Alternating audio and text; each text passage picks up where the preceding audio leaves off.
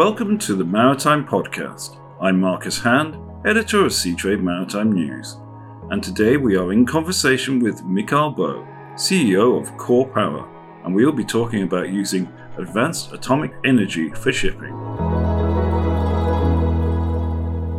Welcome, Mikal. Thank you, Marcus. Nice to be here. It's great to have you. I think just to set the scene here a bit, maybe you can explain a little bit about what it is Core Power is doing and how this relates to the energy transition for shipping. The solution we're developing, Marcus, is one that is rooted in the need for moving to a sustainable zero emission energy system. And we've got to remember that energy is not something we make. Energy is something that exists. And, we can measure our progress through history on how good we are at converting that energy into power. Now, we've gotten ourselves into a funk over the last 100 years by burning plants, burning fossil fuels, which pollutes the air. And we've got to transition away from that. We've got to move into other energy systems. So we don't have that many choices, really. I mean, we've got the sunlight, we've got wind, we've got rain from hydro, we've got geothermal power, which of course is the radioactive decay of the center of our planet. And then we have the heavy elements that we can use to convert into power using atomic technologies. And this is one of the great inventions of humankind. It's gotten us into new areas of both science and exploration, which was never thought possible before. And we've come to a point, I think, now where, this sort of nuclear as we know it, the conventional nuclear technologies, the reactors that have been built around the world to provide electricity for power grids. Remember, these technologies, Marcus, were designed back in the 50s and 60s using slide rules. I mean, these were pre-computers, and they're still being built today, the same old designs. Imagine if we had cars that were still designed in the 1950s, or computers that were designed in the 1960s or 70s. It's gotten stuck. And they, of course, are enormously large, these power stations. And the technology that powers that is one that is now sort of, we've come into a point where we can't really scale that up much more than what we have. We can't keep on building that sort of old technology. And the reason for that is twofold. One is it's not actually very efficient.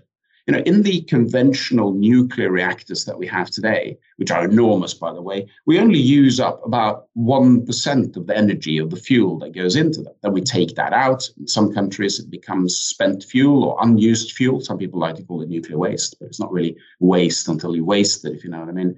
And in most other countries, it gets reprocessed and put back in. So you have this sort of cycle of reprocessing and using this fuel. And it's expensive and it takes time.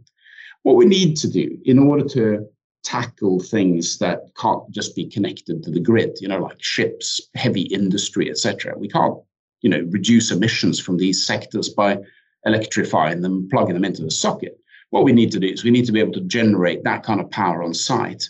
What we're doing is that the concept here is that we're making a small reactor, but a brand new form of reactor. We don't call this nuclear, we call this advanced atomic. And the reason we call it advanced atomic is it's so radically different from those conventional nuclear reactor technologies that we had in the past. And that's really from two particular points of view. One is that we're using a reactor design called a molten salt reactor. The molten salt reactor is a liquid fueled reactor. Completely changes the way reactors work. And the great advantage of a molten salt reactor is that it is not 1% energy efficient, it is closer to 95% energy efficient, which means that we use up all that energy that sits inside that. We don't take it out, we process it or waste it. We keep on using it, which means that we can run these on very small amounts of fuel very efficiently. And of course, they don't emit anything. And then all those sort of public perception issues around nuclear, which is to do with the potential for accidents and the fear around radiation and all these kind of things, kind of gets taken away by the molten salt reactor because, they don't have the ability. There's no inherent ability in these machines to spread toxins into the environment if there was to be a leak or something like that. So, it has a real good foundation for something that we can be enthusiastic about. It produces extraordinary amounts of energy very, very efficiently in a very beneficial and benevolent way. And it's small enough for us to be able to use it in heavy industry, heavy transport like shipping. And because of the efficiency, it means that we can get very long lives out of it. So you've got a technology here that's, transformative. There's no emissions from this. And zero emissions comes as standard here. It's not a feature of the technology that we've sort of added on the way that you do with carbon capture or other things like that. So it's a radical new way for the future. And I think we need a silver bullet, Marcus. And this is as close as we've been. I mean, certainly it does sound radical compared to the sort of solutions that we're currently sort of being discussed for shipping. Would this be in the format of actually installing these sort of molten salt reactors on board the ships, or would it be in terms of them producing some kind of clean energy that could then be used in shipping? How would this be structured? It's a question that the market can answer, right? I mean, you can do both, really. I mean, ideally, you would want to use the electricity that you can generate from these reactors in the most efficient way. I mean, the idea that you make electricity to make hydrogen that you use to turn into electricity is kind of nuts. So if you could generate electric power directly and have that turn the propellers, that would be the most efficient way to do it. There are political hurdles to overcome in that. We have to convince countries and ports and authorities around the world that that's the right way to do it. And I think that's going to take a bit of time. There's national security issues from nuclear navies, that kind of thing, that need to be overcome. But I think we'll get there. So I think absolutely the end game is you can have a container ship, like the Ever Given, for example, doing 32 knots for 30 years without refueling on zero volatility and the cost of that propulsion as a fully electric ship with zero emissions. I mean, that would be a good outcome. But in the immediate future, I genuinely believe that the best way to do this is to install these on floating refineries. So if we can take an FPSO type installation, maybe built in Japan with American reactors regulated around the systems here in the United Kingdom, we get this sort of global cooperation around what's really an exportable product. You'd have floating refinery that could generate green hydrogen from seawater, add nitrogen to it, and you've got ammonia, add CO2, which could come from carbon capture, you've got green methanol. And that's genuinely green fuel. I mean, it takes seawater and air and turns it into a fuel you can use with electric power that doesn't emit anything. That's sustainable.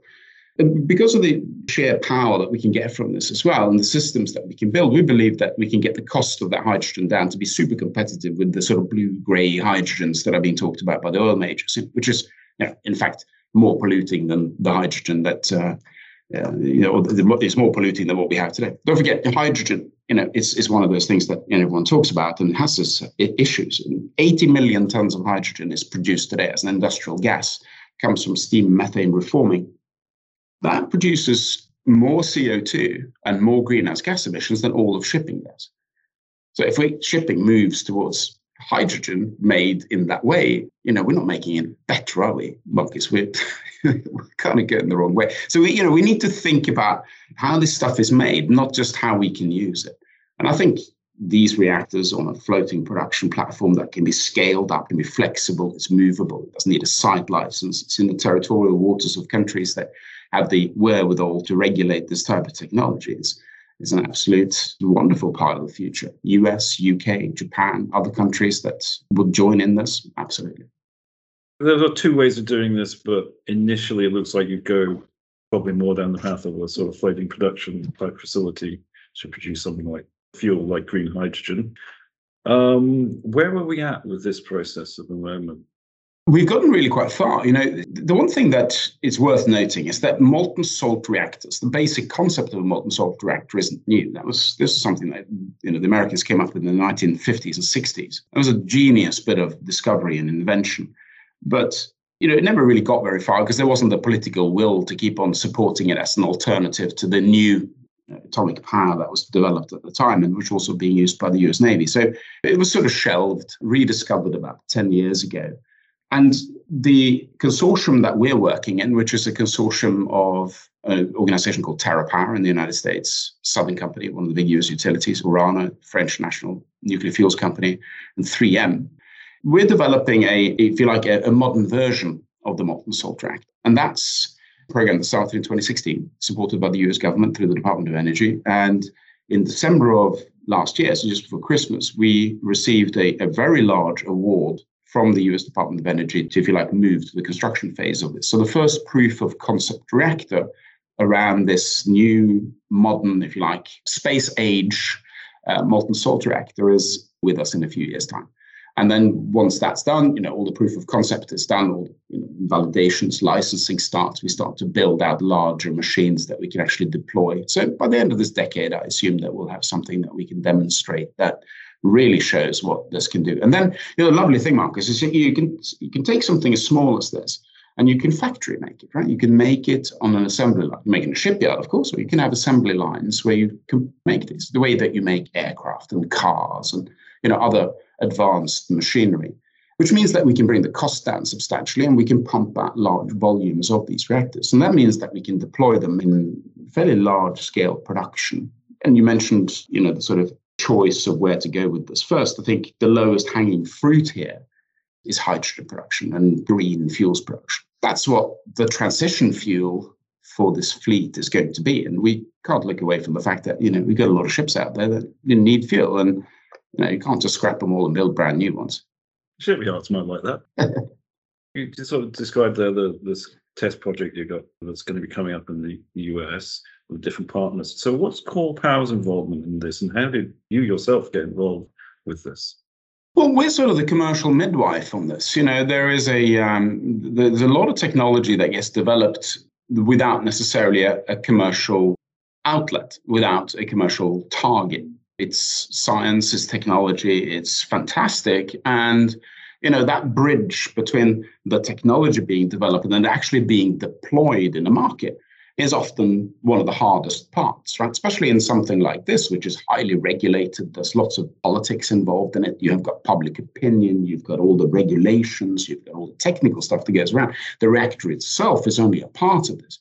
Imagine, the entire socket, if you like, that reactor has to be plugged into, which is not just a technical ecosystem, with power conversion and control systems and all the various things that go around it. It's also the support, maintenance, servicing, decommissioning, the regulatory aspects of how you move this stuff from one jurisdiction to another, etc. So there is an enormous amount of work to be done really in commercializing this. So, out of the partners or the parties in this team, we're the commercial part for this, because it's combining the best of maritime with the best of advanced atomic. We have a brand new business opportunity here, which is quite astounding, actually. You think about the amount of fuels that are needed for the current fleet. You think about the need to decarbonize and build new types of assets out there. I mean, if you're talking about small, modular, very efficient molten salt reactors in their thousands, I mean, that's a big idea. It certainly is. Obviously, yourself, you come from a shipping background, largely in the risk management side of the business. When you go out and talk to people in shipping about this concept, what's the reaction? The reaction is one that has changed a lot over the last 3 years, Marcus. When I first started talking to people about this, because, this idea doesn't come from Atomic looking for a market. It comes from shipping. I mean, I've spent 3 decades in this business, and, I've tried to build enterprise models around the organizations I've worked for and looked at the kind of risks that we face with, future disruption of technology, and tried to understand exactly what would happen, in the longer term when we start to take down the energy systems that power our ships. You start talking to owners and charterers and shipping organizations about this. I mean, 3 years ago, it was kind of looking at me with a little bit of incredulity. So really, are you serious? Do you think that you could introduce something like that into our industry? So, well, let's look at it from certain points of view. And some people would say, yeah, that's a really good idea, although they were in a small minority. And then you had a large group of people who said, yeah, you see what you mean. This is something that, if you can make it work, it would be quite interesting. And then you had an even larger group saying, you're crazy, man. This isn't going to work. That's really changed. In the last 3 years, we now have more than half of everyone we talk to enthusiastic about the possibilities of what's going on here. That's big seismic shift, in my opinion. And that's just after 3 years. Then we have a smaller group that say, no, I'm still a little bit skeptical, but we see what you mean. And we're quite keen for to keep an eye on what's going on. And then we got a dwindling group who say, no, not going to work. Because the fact is, this is going to work. This is a very good idea. Here you have fantastic new technology used in the best possible way for a problem, to solve a problem that we otherwise cannot solve.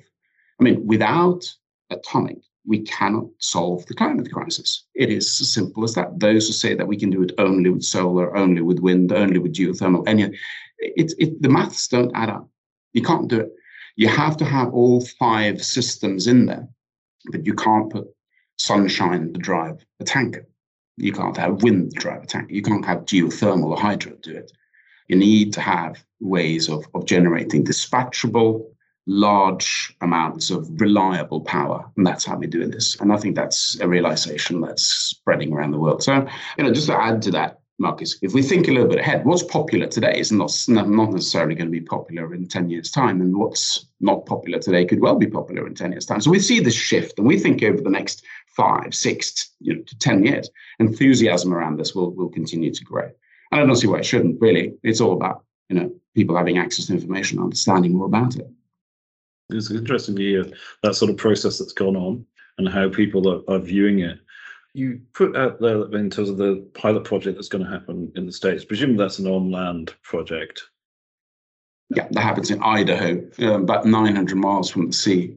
But that's where the first submarine reactor was built. The Nautilus reactor was built there in 1954, and it worked just as well because it was built on land. Now, of course, it happens on land first. There's plenty of testing to be done, plenty of validation to be done, plenty of experimentation to be done with that first prototype. And that happens on land, of course. But the demonstration systems, we can start moving out onto the water. Okay. So your interest in this is very much the commercialization of this technology. Where does this go from, being that sort of test project in Idaho to something that you can start rolling out commercially as a realistic proposition to people? That is one of the big projects that we have in front of us now. And I don't have all the answers to that, Marcus, and I'd be foolish if I sat here and said that I did. But I have the outlines of it, and I have the direction in which it will go. And it's something along the lines of this.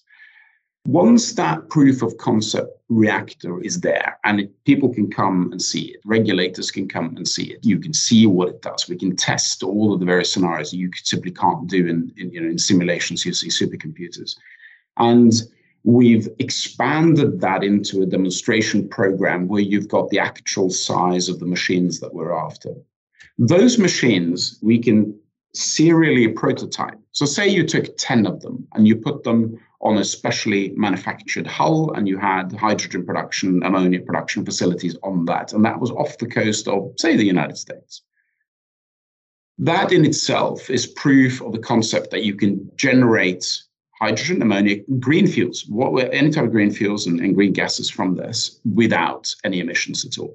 That is a massive commercial opportunity. And we believe that first project is consortium financed and consortium built. Some participation from partners we already have. So we've got partnerships across the industry. We've got large investors behind us in this who are really not in it just for the early phases of this, but really want to go all the way to the commercial side of this, where the multi-billion-dollar opportunities are, as well as third-party investors, large funds, oil and gas and companies with distribution networks for fuels, etc. that would come in. So you can imagine the way it is. Take a leaf out of the oil and gas industry, right? How do you finance a project? How do you discover that there's oil in the ground? How do you get that out? How do you, refine it, get it out to customers? It's a similar kind of build out, and one that we see a lot of interest in at the moment. And a lot of companies are saying that, we'd like to be part of this, but, we want to be part of that. We want to help eat the cake, not make the cake. So, I think they're on standby to do that. So it's all of the various aspects of this that have to be built before we get there, which is all the ecosystem around the technology, ecosystem around the regulation, ecosystem around the financing of this, the leasing of it, the decommissioning of it, all that kind of thing that stands in front of us for the next few years. I'm fully convinced that's something that we'll succeed in. I mean, I think kind of like one of the obvious things that strikes you when you talk about this project is the regulatory aspect. I think as soon as you mention that word atomic, people have all sorts of visions come into their heads. It sounds like in the US, you might have some sort of process to go through. Since the project is being set up in the US, does that sort of ease that regulatory process in some way? Or?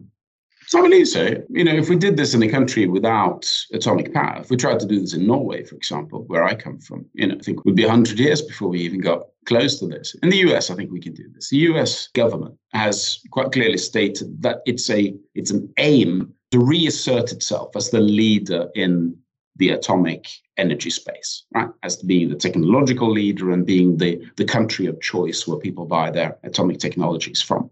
And, to do that, it's not just about making old products cheaper, the way they do it in China and Russia. It's about building new things that are better, things that are vastly superior to anything we've had before, and things that you can use for things that we couldn't do before. So we have the fact that this program is being supported by the US Department of Energy and built in the US national laboratories. And it's testament to the fact that, this is as close to the front line as you're ever going to get. US regulations, I'm not an expert in this. Of course, there are members of the team that are experts on this. But we see some really, really hopeful things. We see both political statements being made by the current administration that are very supportive of advanced atomic. We see the regulators themselves sort of leaning in and understanding that there has to be new rules around new technology. You can't just force it to fit into old rules. And that's progression. I think that's absolutely right. And I think a lot of countries look to the United States for leadership on this stuff. The UK certainly does. Japan does. Other countries which are progressive and where we think this is really where the birth of all this new system will come from is, we'll be looking to the US. We'll be collaborating with the US on it. So we think it's the right choice.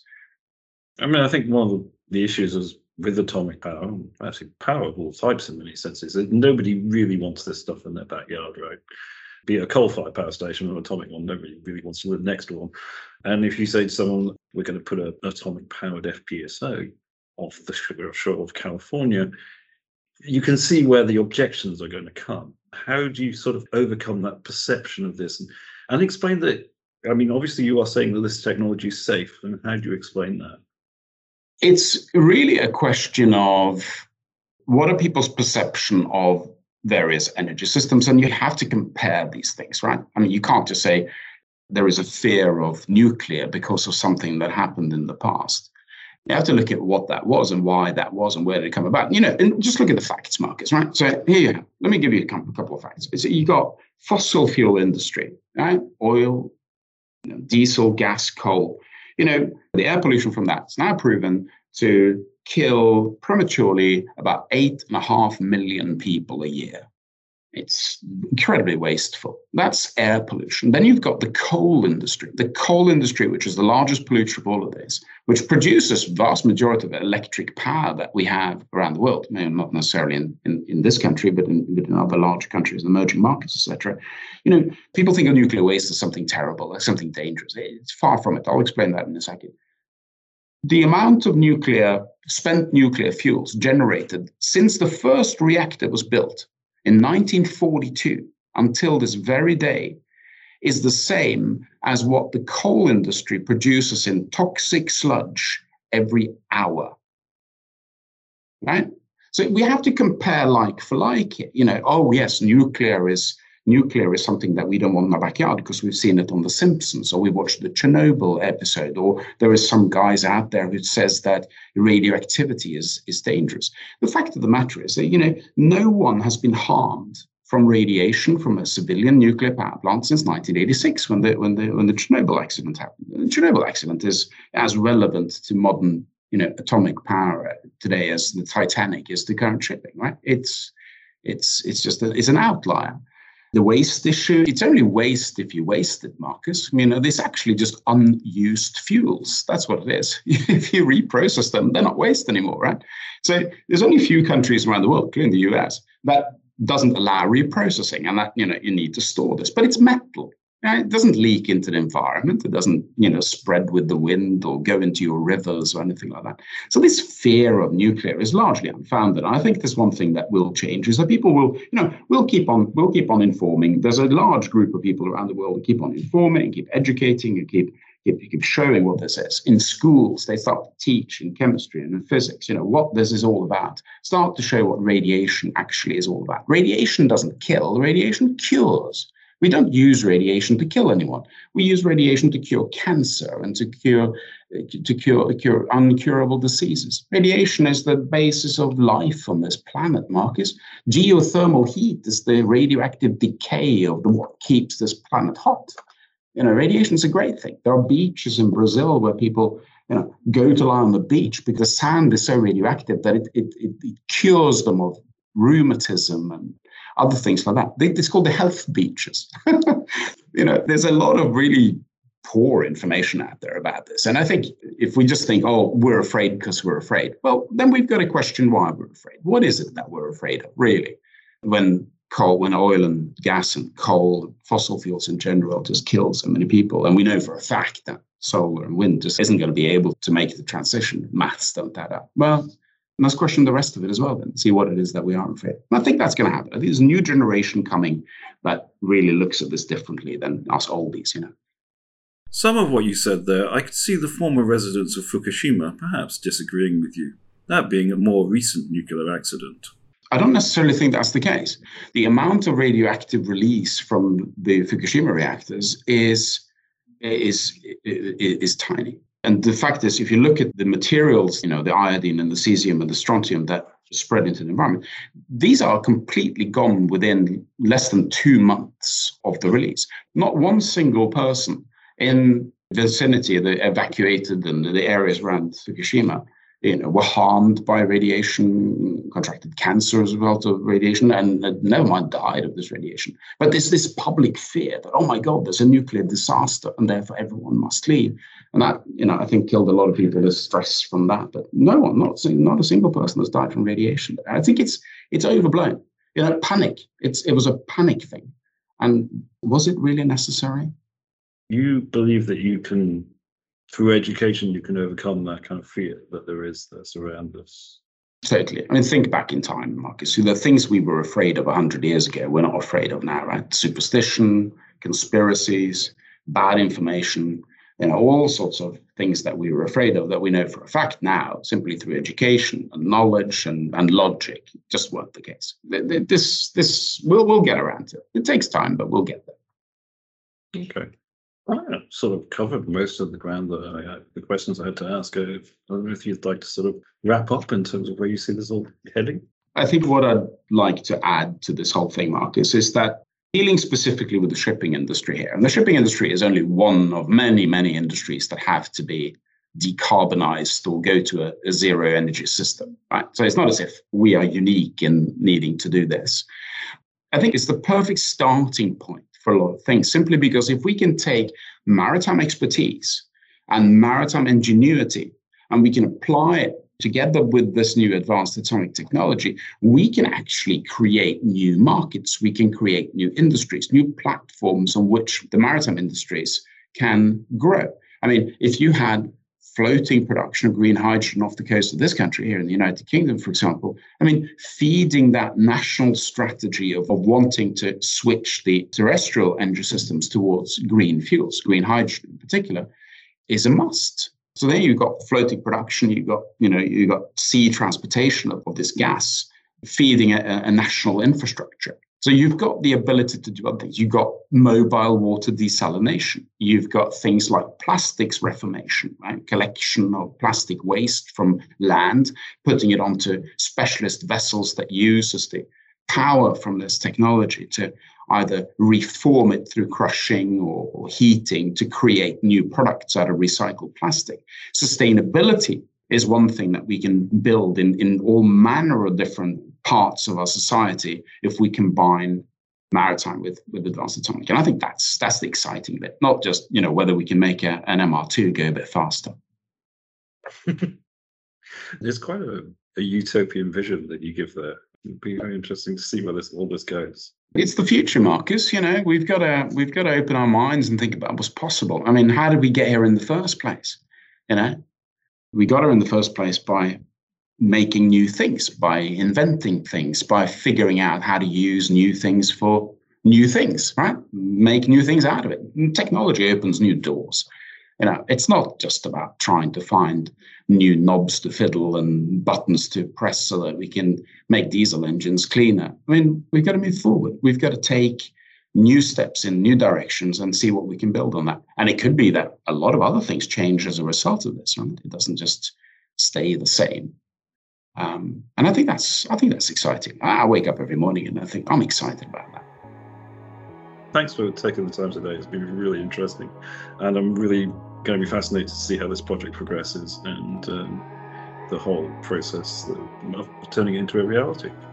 Thanks, Marcus. It's been really good talking to you.